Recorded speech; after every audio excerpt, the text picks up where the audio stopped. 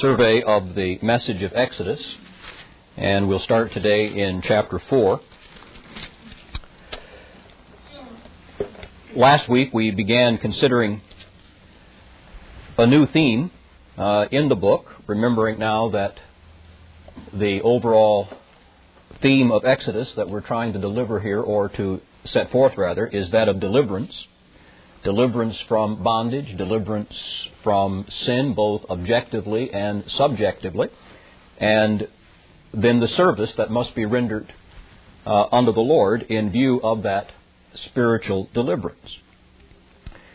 Emphasizing that most of the gospel themes that we are going to have developed in the entirety of the Scripture, in many ways find their first real explanation here in the book of Exodus. It's a profoundly important theological book, a profoundly important historic book as well. Now, as we've been looking at this over these past few weeks, I am simply trying to summarize some of the great themes in the book. We focus first of all upon why God delivered these people, emphasizing His covenant promise that had been given to Abraham, Isaac, and Jacob, and the compassion that He had upon these people. But a great emphasis upon the fulfillment of God's covenant promise. We focused a great deal of attention upon how God delivered the people.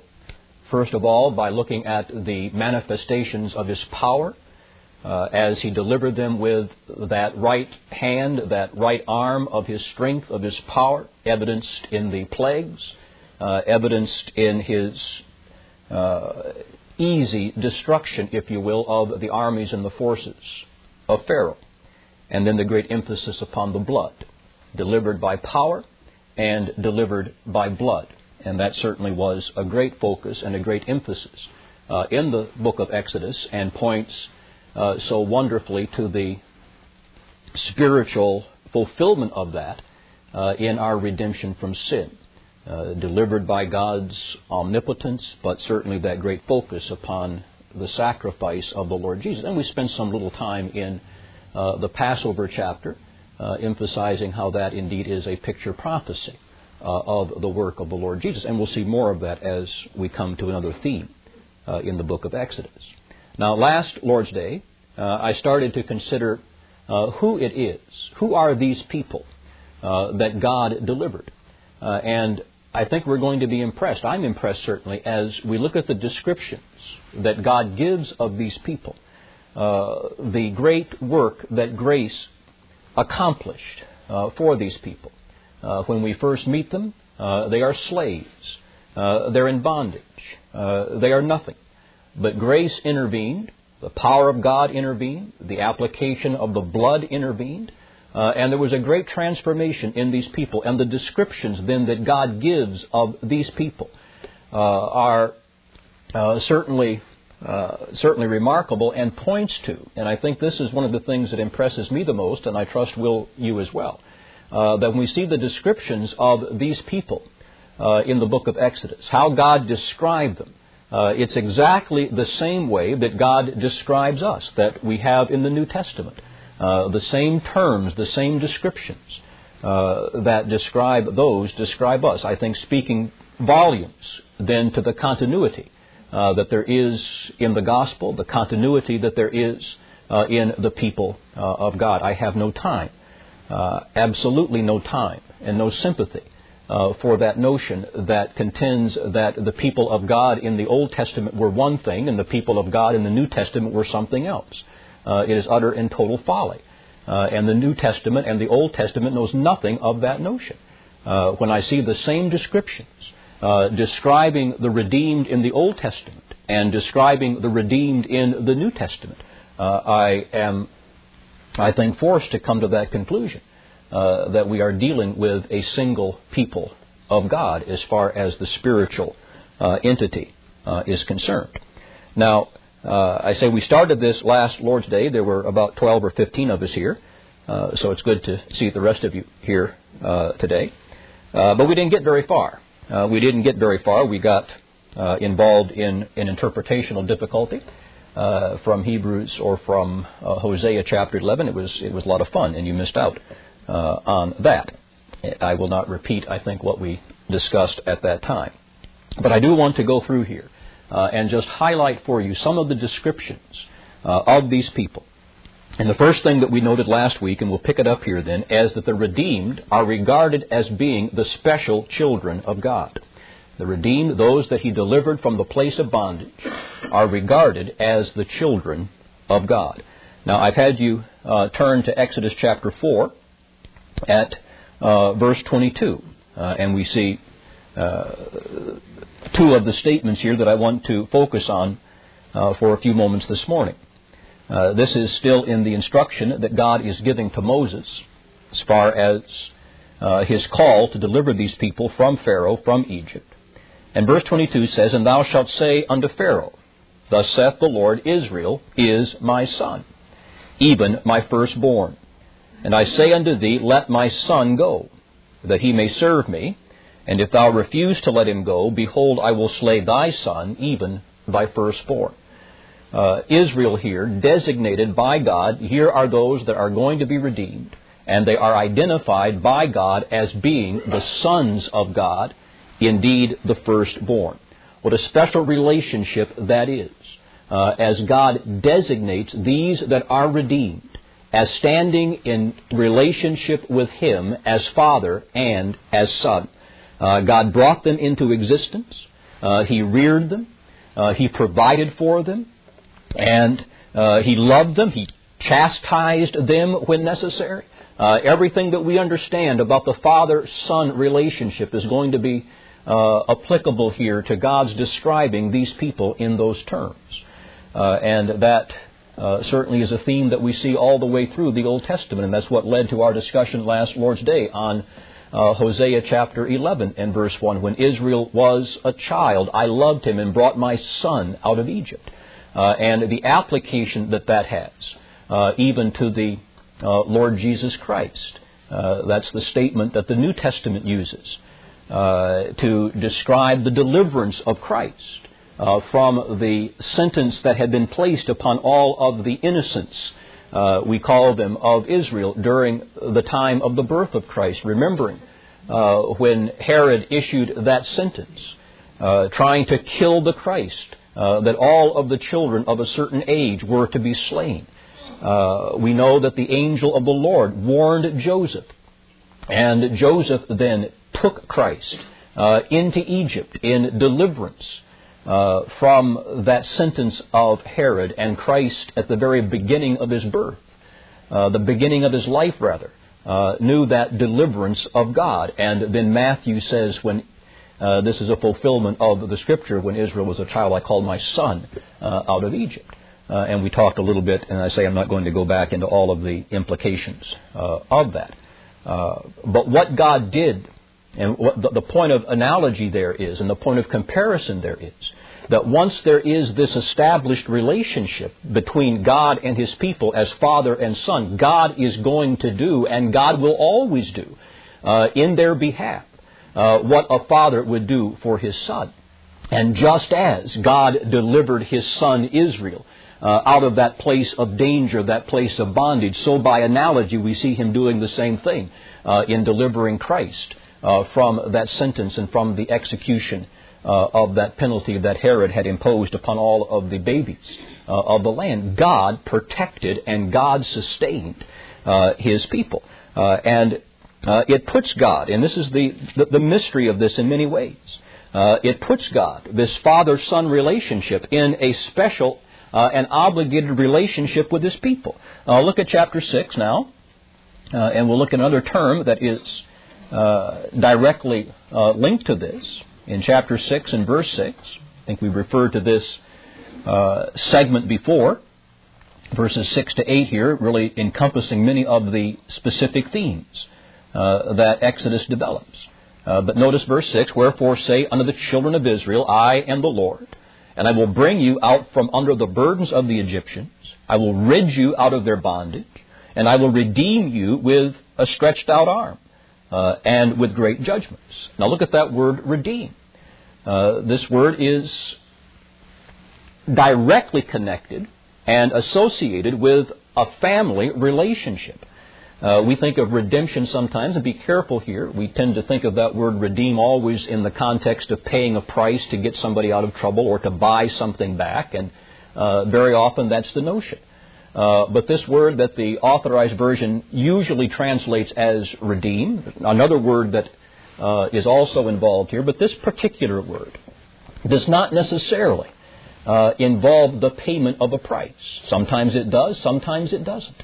At the heart of this word is the existence of a relationship that exists between the two parties. God identifies Himself as the Redeemer of His people. This is the kinsman Redeemer. All right, this is the kinsman Redeemer. You're familiar with it, I suppose, most from the book of Ruth, where Boaz is identified as that kinsman. And there was a kinsman that was nearer than he. And the whole point there is that because of that kinship, because of that relationship, there was an obligated behavior that was demanded. The family structure was so vitally important in the Old Testament, and certainly it remains so. But the whole point is that because of that family relationship, because of the existence of that relationship, the parties that are so related were obligated to act in a certain way, whatever the need was, in order to meet the needs of that particular family member. Now, this redemption evidenced itself in various ways. You go back in the Pentateuch, and you'll find the regulations concerning the land, for instance. And here is the allotment of the land. This just illustrates what I'm saying. And this is what we see partly anyway in the book of Ruth. Here is the land that God gave to be the portion of a given family. The land was allotted tribe by tribe and family by family. The Lord says, this land is mine and I'm going to give it to you. But the Lord made the specific instructions that this land was not to be passed from tribe to tribe. Once the allotment was made, it belonged to that particular tribe, that particular family. They all received their inheritance from the Lord. But if for whatever reason, because of debt, because of need, because of whatever, that land had to be sold, it became the responsibility of the near kinsman to buy that portion of land from that family member to keep it within that family structure. That was his obligation. And if for some reason it was sold outside of that structure, then it was the responsibility of the kinsman redeemer to purchase that, to bring it back in to the family structure. That was his responsibility. That was an evidence of the kinsman redeeming. There was a need there, and in that particular instance, what had to be done was the purchasing of the land. You read in the Authorized Version of the avenger of blood. All right, the avenger of blood. That avenger of blood is this word that we're looking at right here. Here was the requirement given that if there was a murder committed, one of the family structure members were slain, then it was the responsibility of the Redeemer to avenge that murder, to execute the justice against that one that had perpetrated that crime. That was his responsibility. He was the avenger of blood. But that is this word. Now, my point is that whatever the need was, within that family relationship, the kinsman, the Goel, the Redeemer, had the responsibility to act in behalf of that family member. Now, this is the word that God uses here. He is our Redeemer. The psalmist plays upon this. The Lord is my Redeemer. Yes, that ought to make us think of our initial salvation where we've been redeemed from sin, but don't limit it to that. All right, don't limit. That's a wonderful concept, obviously, and that ought to rejoice our heart as we think of God's redeeming us from sin and redeeming us from our place in the kingdom of darkness and whatever else. That is a wonderful part of it, but it doesn't stop there. Because He is our Redeemer, God obligates Himself. And I say this is the mystery here, and the profundity of this particular concept that God who is limitless, God who knows no bounds, because of this family relationship that He Himself has instituted by His grace, He obligates Himself to do for His people whatever it is that they need. And He is going to be faithful, and He's going to be consistent, and He's going to be always ready to fulfill whatever it is that He obligates Himself to do. So when God is our Redeemer, it speaks of the family relationship that we have with Him. We are His sons. And because of that, I say that this is easy to say, but I say it boggles the mind if you let it sink into your head, that God obligates Himself to His people by virtue of that relationship to always act in their behalf, whatever that is. And here are the sons. And they are called then the sons. There's a special obligation then that God has to His people. At the other hand, His people then are obligated to Him to love, to obey, to honor. We know what the responsibilities of sons are to fathers. They must honor the father. They must obey the father. And that was part of the obligation. And we'll develop that theme here in just a little while. But they're also called the firstborn. All right, did you see that back in chapter 4? Not only are they called the Son of God, but they are identified as the firstborn. The firstborn. Now this plays certainly a great emphasis in the book of Exodus. We saw that in our discussion of the Passover, as God put the sentence of death upon the firstborn of Egypt. And we touched on that a little bit at that time, the significance of the firstborn. A position of honor. The firstborn was a position of privilege. Under normal circumstances, the firstborn received the double inheritance. It can be a very literal and a very temporal designation. The firstborn son is this particular individual. But we see over and again in the Old Testament that by declaration and, if you will, by sovereign administration, the firstborn could go to one that was not the firstborn, one that was the secondborn, or one that was somewhere down the list. By declaration could be designated as the firstborn. We saw that certainly with Isaac. Isaac was not the firstborn of Abraham, but Isaac received the firstborn blessing. Jacob was not the firstborn, but Jacob received the firstborn blessing. So this could be altered by declaration, which emphasizes that this is a title of honor and a title of privilege, a title of rank, and not necessarily just a title of that which belonged to whoever happened to be the first one that was born to that particular family. Israel here is designated as the firstborn, a position of privilege, one that they received by grace, one that was given to them by virtue of that absolute goodness of God. Now, again, we come to the New Testament, and this is language that the New Testament applies first of all to Christ, and then applies to believers as well. Let's look at a couple of New Testament passages here where this same concept occurs. And I want you to see here that in this title, the firstborn, it is a declaration of privilege, a declaration of rank, of honor that belongs to that one that is so described. In the book of Colossians, in Colossians chapter 1 and verse 15, we have this statement concerning the Lord Jesus, one of the great Christological passages in the New Testament. Who is the image, speaking of Christ here, who is the image of the invisible God, the firstborn of every creature, the firstborn of every creature. Now this text, when we think about it and we apply the necessary theology, explains how this word is being used. This obviously is not saying that Christ is the first one in time of creation. This is not saying that Christ is the first of the created beings. That would be heresy. And that is contrary to everything else that we see in the Scripture concerning Christ. He is not created. Indeed, He is the Creator. But yet we are told here that He is the firstborn of creation.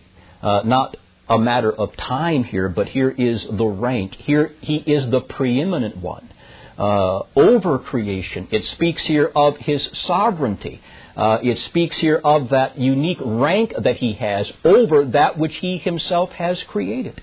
The firstborn, the preeminent one He is, over all that has been created. Look at Romans chapter 8. Look at Romans chapter 8.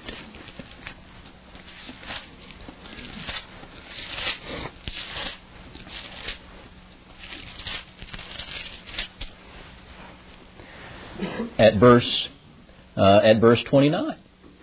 For whom He did foreknow, He also did predestinate to be conformed to the image of His Son, that He might be the firstborn among many brethren. Here is the relationship that Christ has to His people. They are called His brethren. We see that same expression in the book of Hebrews. What a remarkable relationship here, that Christ is not ashamed to call His people brethren. But here among this people, He is designated as the preeminent one. He is that one where all honor and all glory and all privilege belongs. So this is the theme that we see designated in terms of the Lord Jesus. But it applies to us. Look at Hebrews, and this is where ultimately I want to go here.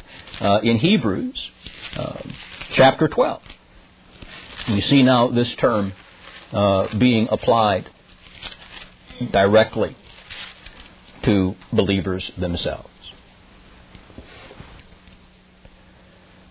Hebrews chapter 12. Let's pick it up at verse 22. But ye are come unto Mount Zion, and unto the city of the living God, the heavenly Jerusalem, and to an innumerable company of angels, to the general assembly of the church of the firstborn. The church of the firstborn. I would render that in this way: the church which is the firstborn. And the term firstborn here is an appositional statement. It is identifying specifically and directly how this church is being named. What is the church? The church consists of this body of preeminent ones, those that are made to be in a position of privilege and honor as far as the Lord is concerned. What a position of privilege. And let this, I say, sink in. God's people are a special people. To be the objects of salvation, to be the objects of grace, makes us a special people. Of all of the people of the world, of all of those people that have ever been created, God's people are a special people. We are unique. And we have and we stand in relationship with God in this position of privilege, this position of rank and honor that those that are not part of this family do not enjoy. We are special children. But this develops even further. Can I say secondly then, that the redeemed are special people. They are special people. And we have other descriptions here apart just from the family relationship that highlight the uniqueness of the people of God. Chapter 5. Chapter 5. I'll make the statement here that the redeemed are God's people. Those that are redeemed are God's people. Chapter 5, verse 1, the Lord says, "Let my people go." And you see that particular emphasis all the way through this context of Moses' speaking to Pharaoh, "Let my people go." This is the Lord speaking. This is not Moses identifying himself with the people. This is the Lord speaking. And these are my people. There is a unique relationship, again, whereby God possesses these people and calls them His very own. My people, that is the jargon. I'm not going to develop this theme completely here. But I want you to understand that that is the jargon of the covenant. I will be their God, and they will be my people. How often do we see that particular expression?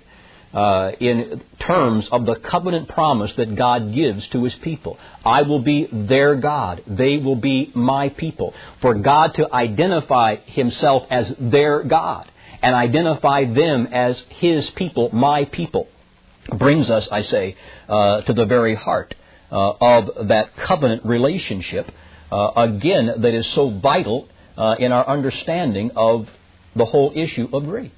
And because of that covenant relationship, then God again obligates Himself to act specifically and directly and faithfully in behalf of His people.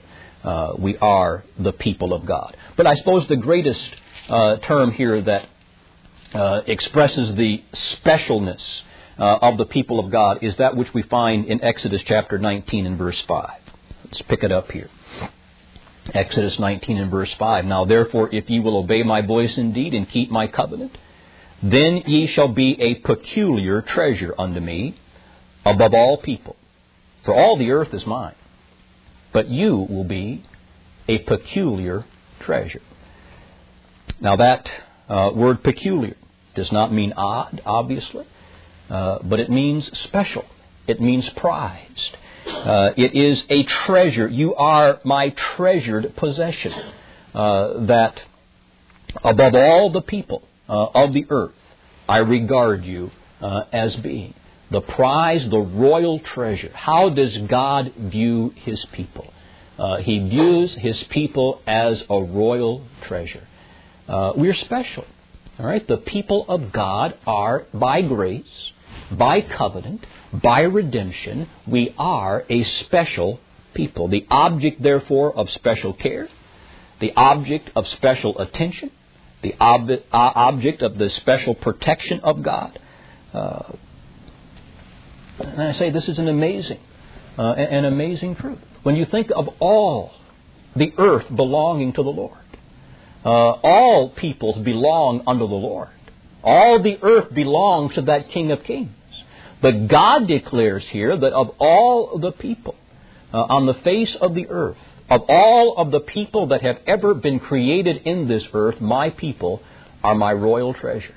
They're my prized possession. I regard them as being that royal treasure, that jewel, that prized and that well-beloved possession of mine. And I say that, to me, is a remarkable thought, and one that I wish could grip our hearts and could grip my heart as it ought to grip our hearts. That we're special. That God's people are a special people. Sometimes we get into this, and I understand. I understand the spirit here, but we sometimes, and we Calvinists are good at this particularly. To get into this worm theology, what we call sometimes worm theology. I'm such a terrible, rotten sinner. I'm such a terrible this, and I don't deserve anything, and I don't deserve this, I don't deserve that. All I deserve is hell. Well, that's true. That is true. But I'm telling you right now, because of Christ, I don't deserve hell. You see. And the grace of the gospel has changed things. The grace of the gospel has changed things. So we have to remember, and again, there's a balance here. All right, there's a balance here that we have to maintain. It is good that we remember the pit from which we were dug, that we remember that we were taken from that fearful pit and from that miry clay, and there's not 1 ounce of goodness in us, that there's not 1 ounce of merit within us that generated the love of God. There is a sense in which it is good for us to remember that. But at the same time, it is not that we are to constantly be beating up ourselves and saying, oh, what a worm I am, what a worm I am, what a worm I am. Grace has made us the special prized possession of God. And He treats us. He treats us differently. He treats His people differently. You think of this. If I ask you this question, does God show favoritism? All right. Does God play favorites? Does God show favorites? You say, oh, of course not. God is impartial. Well, put it in one context. Come to me and say, come on, clarify yourself, Barrett. You do this to me all the time. On one hand, He is impartial. All right, and He deals with all men the same way. But understand, please, that because of grace, God indeed shows and plays favorites. And I know exactly who His favorites are, and it's us. All right, it's us. What good would grace be, if you will, if God didn't treat us any different than He treated the ungodly? He treats us differently. We stand in a prized and a special relationship unto Him because of grace. We are special.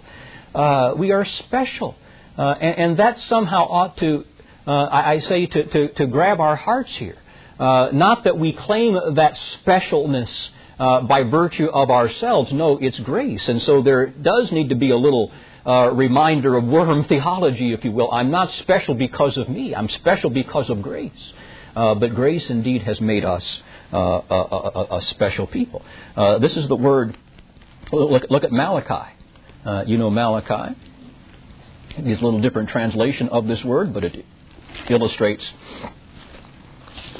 I think, nicely the idea that we want to see here. In Malachi chapter 4, chapter 3.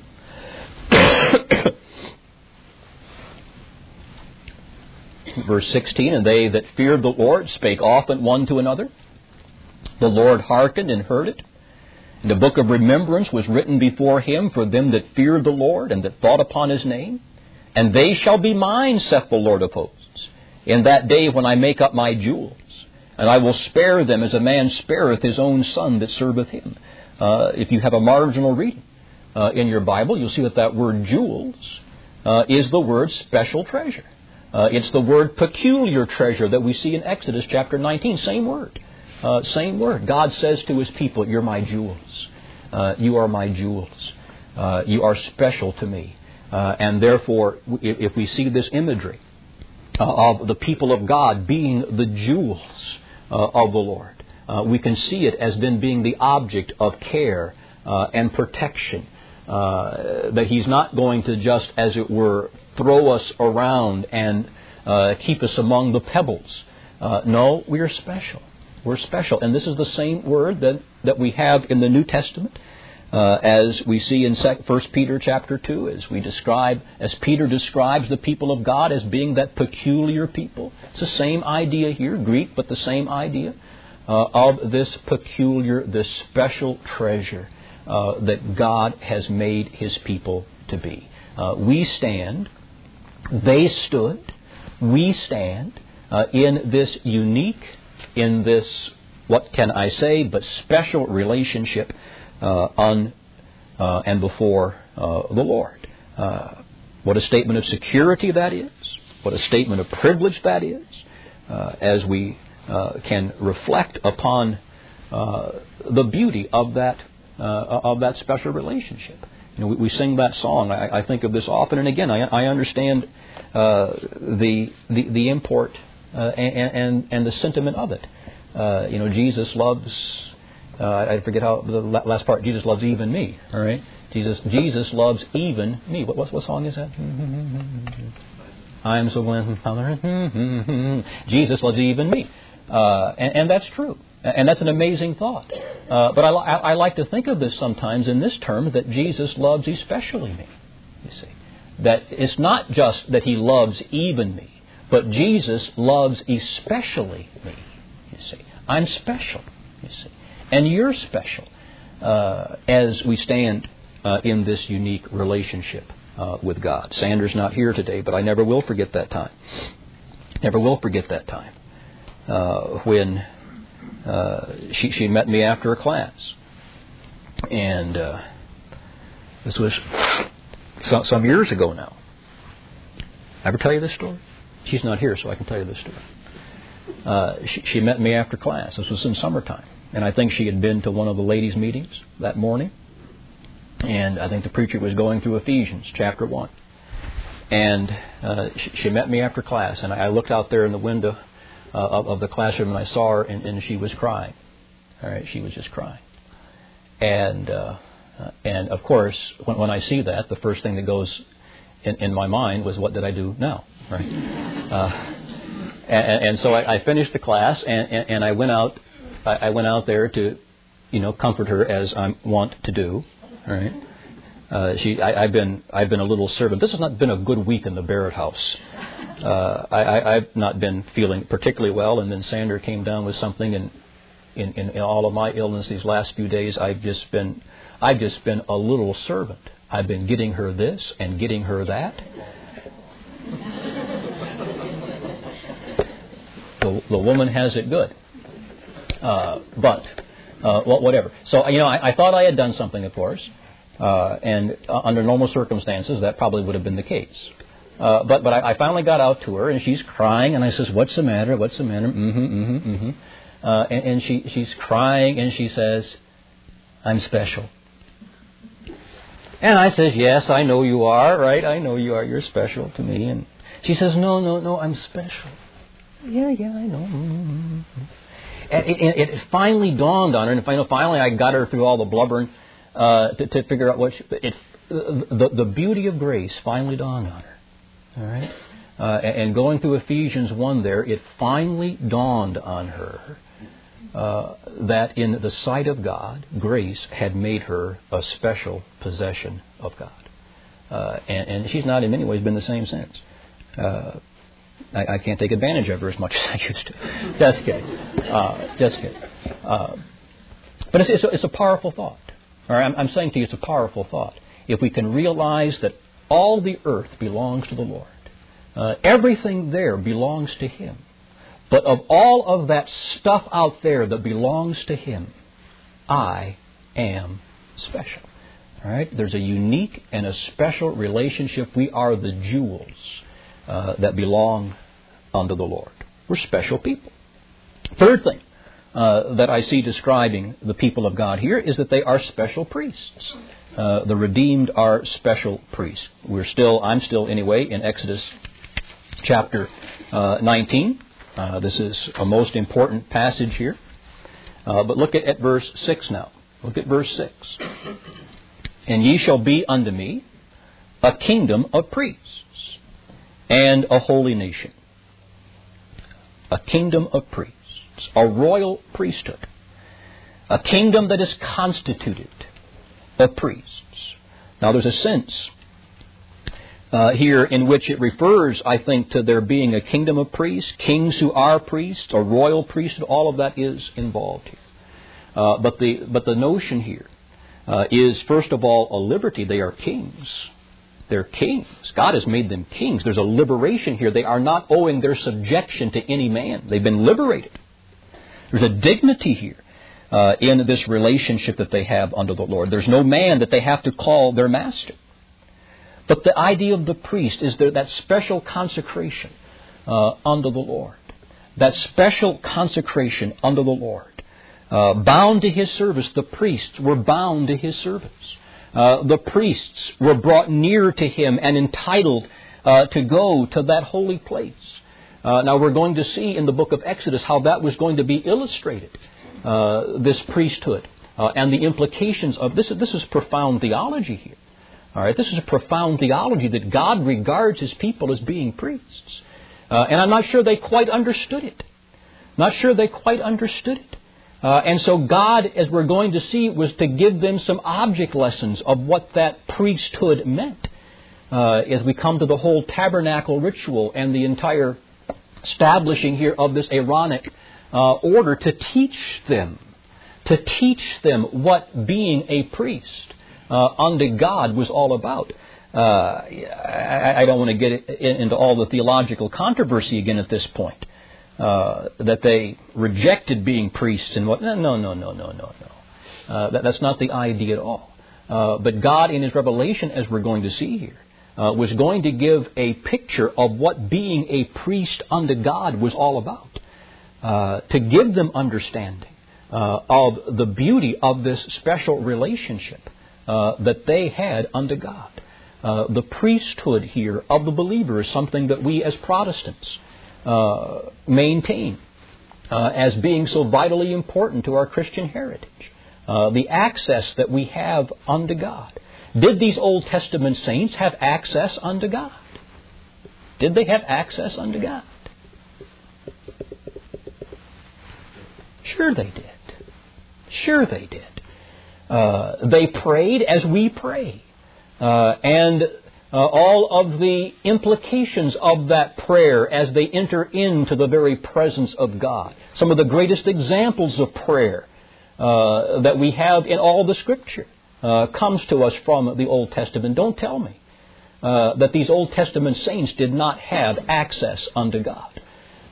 Now, we understand the role and the place that Christ of necessity has in the opening up of that access. And that's the reality that all of this other stuff, as we're going to develop here in these next weeks, was pointing to. But they were priests, all right? They each one. Yes, there were going to be the object lessons of the mediatorial priest to teach them the implications and applications of what the priest was. But the reality was that God regarded these people as standing in that unique, consecrated relationship unto Him. And so it is in the New Testament. All right, and we'll close with this today. But you look at the New Testament, and we are designated as that same priesthood. Peter does it in chapter 2 and verse 19. Or verse 9, rather. You need to mark that statement, certainly. It's almost direct quotation here of all of the statements that we have in Exodus chapter 19. You're a chosen generation, a royal priesthood, a holy nation, peculiar people, that you should show forth the praises of Him who hath called you out of darkness into His marvelous light. There's our deliverance from darkness to light. Here's what we are by virtue of that deliverance. Same terms that describe the people of God in the Old Testament dispensation. And then in Revelation chapter 1 and verse 6, He hath made us kings and priests. Here's what grace has made us to be, a royal priesthood. Same exact idea. In chapter 5 and verse 10, and He's made us unto God kings and priests. A royal priesthood. A royal body of consecrated men and women unto the service of the Lord. There's the examples of grace. That's what grace does. What a transformation grace makes in the life of those who are the recipients and the objects of that grace. A great privilege, but what a great responsibility it is as well, because they were to be holy. A holy nation. Be ye holy because I'm holy. You've got to be like me, God says. Who is it that can ascend to the holy place? That one that has clean hands and a pure heart. The demands for holiness. And we're going to see a great emphasis in Exodus on that theme of the manifestation of personal holiness as well. If you're going to be special, if you're going to be in this unique relationship, then you're going to have to manifest, and you must manifest those marks of grace. All right, well, our time is gone for today. We'll have a word of prayer, and then we'll come back to this, Lord willing, next week. Let's pray. Our gracious God and Heavenly Father, we do express our thanks for the amazing grace of the gospel of Jesus Christ. We're thankful for the transforming power that there is in that grace, that we are not what we were because of grace. We're thankful, Lord, that grace has brought us into this unique and this special relationship with God.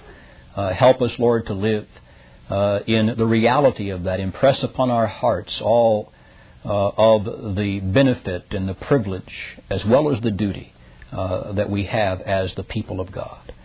Let us rely upon Your faithfulness, depend upon Your goodness and Your covenant dealings with us. Now help us as we move from this hour to the place of worship. Meet with us, Lord, in the sanctuary. Speak to us. Cause the means of grace to be well used today.